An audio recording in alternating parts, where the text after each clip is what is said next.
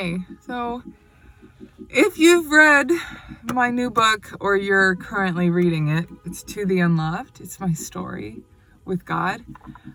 There's a part in chapter 9 that I just wanted to talk about today. And it's not even that it's like a lesson, I suppose. It's not your standard sermon or Bible lesson. I just wanted to share with you, because if you're reading my book, you've learned a lot about me. I've shared pretty openly about things that I've gone through, that God has helped me to get through and to heal from. And in chapter 9, I share some details about that abuse, just as quickly as I could, spanning from the time that the abuse started when I was a year old until it ended when I was 17.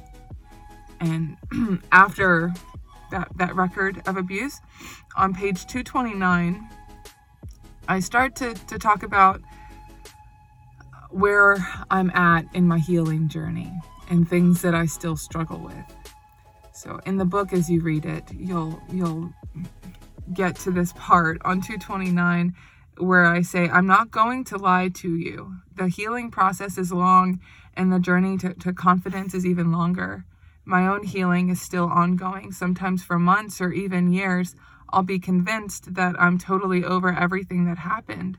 And then I'll encounter something small that hits me hard and reminds me that I'm not all the way there yet, but I'm well on my way. Every now and then, I'll catch myself occasionally double and even triple checking to make sure that my bathroom door is locked before I shower, even when no one else is home. And when I get undressed, sometimes a shiver will run down my spine. I've had the most trouble romantically, though. I'm waiting to have sex until I'm married, but I do believe that holding hands and kissing is okay. And while there have been times when a guy I was dating would try to hold my hand, and I would have a sudden urge to pull away, not because of him, but because of me. I have to silently pray and remind myself that affection is good and hand-holding is not a violation against my personhood. So what I'm saying to you, dear sweet beloved, is this: it was a buildup of stuff that dirtied up the lens you see yourself through now. I talk like that. That was really honest about what I was facing at the time. I wrote that part of this book when I was 25 years old. I'm almost 30 now. So almost 5 years has passed since I wrote this portion of the book. So, some other parts of the book I wrote 2 months ago, just before it came out. So it really is sort of, it's a beautiful mess, this book. And you get to, I wanted to offer a glimpse into my personal life with God, because I think it's one thing to say that God is good and that he can heal you, and it's another to say, this is how God healed me. This is how he's been good to me. So in that portion of the book where I say that I would triple check the locks on my bathroom door, I don't do that anymore. There's a lot of things that as you read there, they're no longer true. I still kept them in the book. I debated changing them up and putting some new things that I struggle with now. But at the time that I wrote that, it was true. And I wanted to honor that part of my journey and make sure that it was documented what I struggled with. And now it's a testimony to what God has healed me from.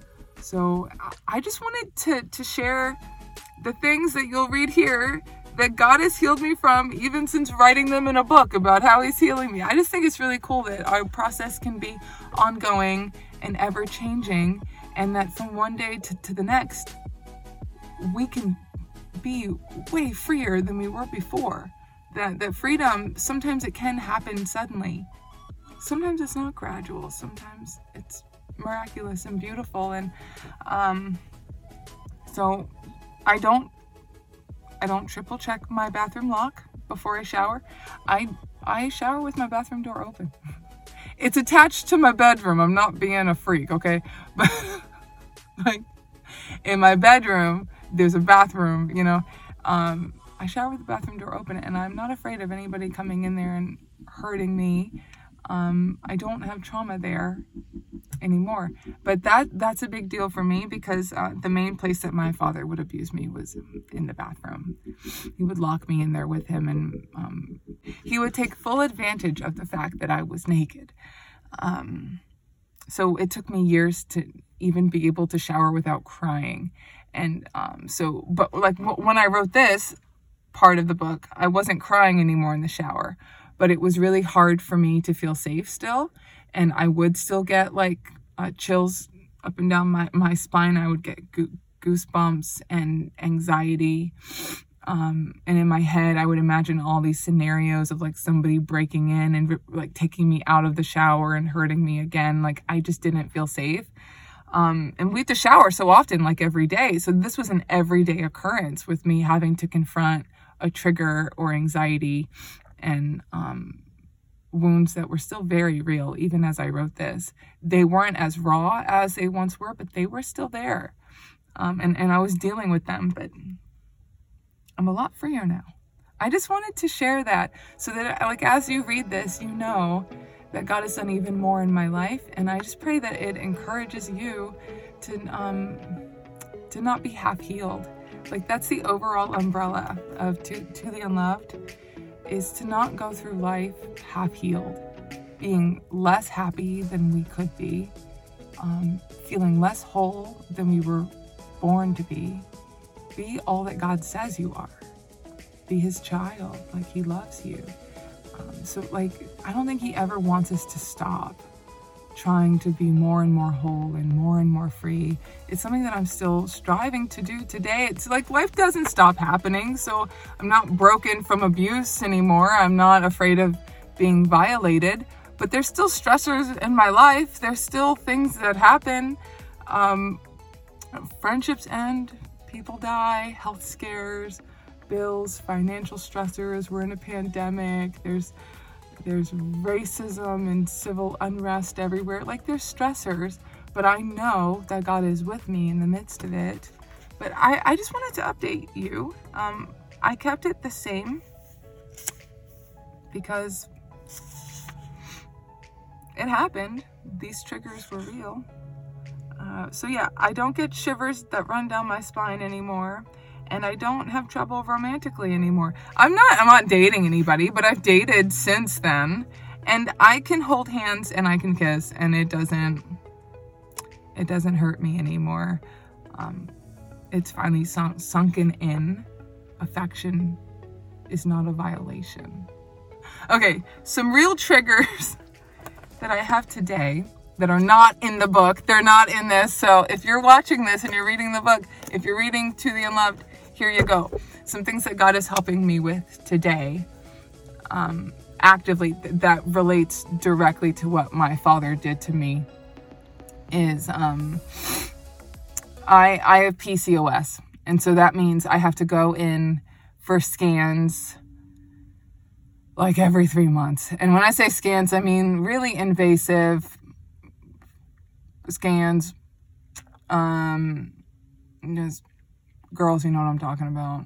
If you're a guy, like, trigger warning, I guess. But if you're a girl, it's like a pap smear every 3 months. It's not fun. And a lot of what they do in these exams to help me and to check on the cysts that I have on my ovaries resembles what my father used to do to me. So I have to, like, really pray before I go into these appointments and hang tight onto who God says I am. And usually I'll close my eyes, like, during the exam, and I can hear God, like, remind me, you're my daughter, I love you, you're safe. And, like, that safe part really, really clicks for me. So I'll just keep saying, like, I'm loved and I'm safe. I'm God's, I'm loved, and I'm safe. And it helps me to remember, like, the doctor who's helping me, she's really nice. She's really, really sweet. I like her a lot.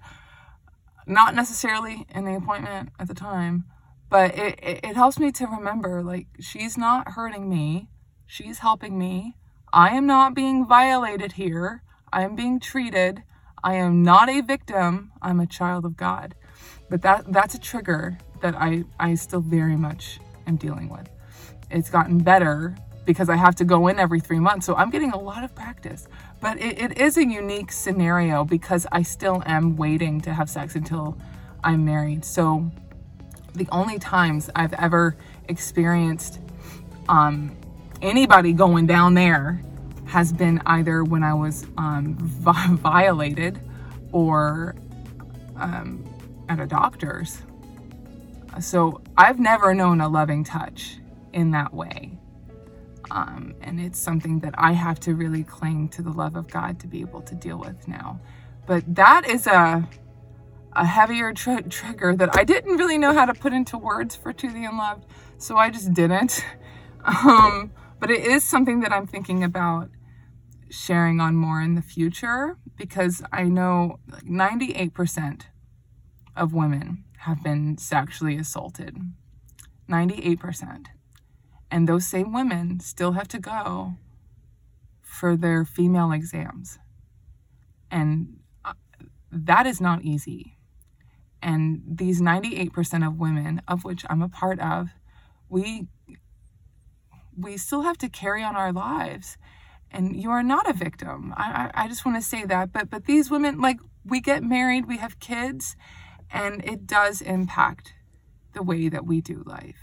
And it is important to know that with God you are safe. But I'm thinking about doing a series on it, on what it's like to have been sexually abused for a long time during my childhood, and now have to be poked and prodded as an adult while still waiting until marriage. It's an interesting problem to have.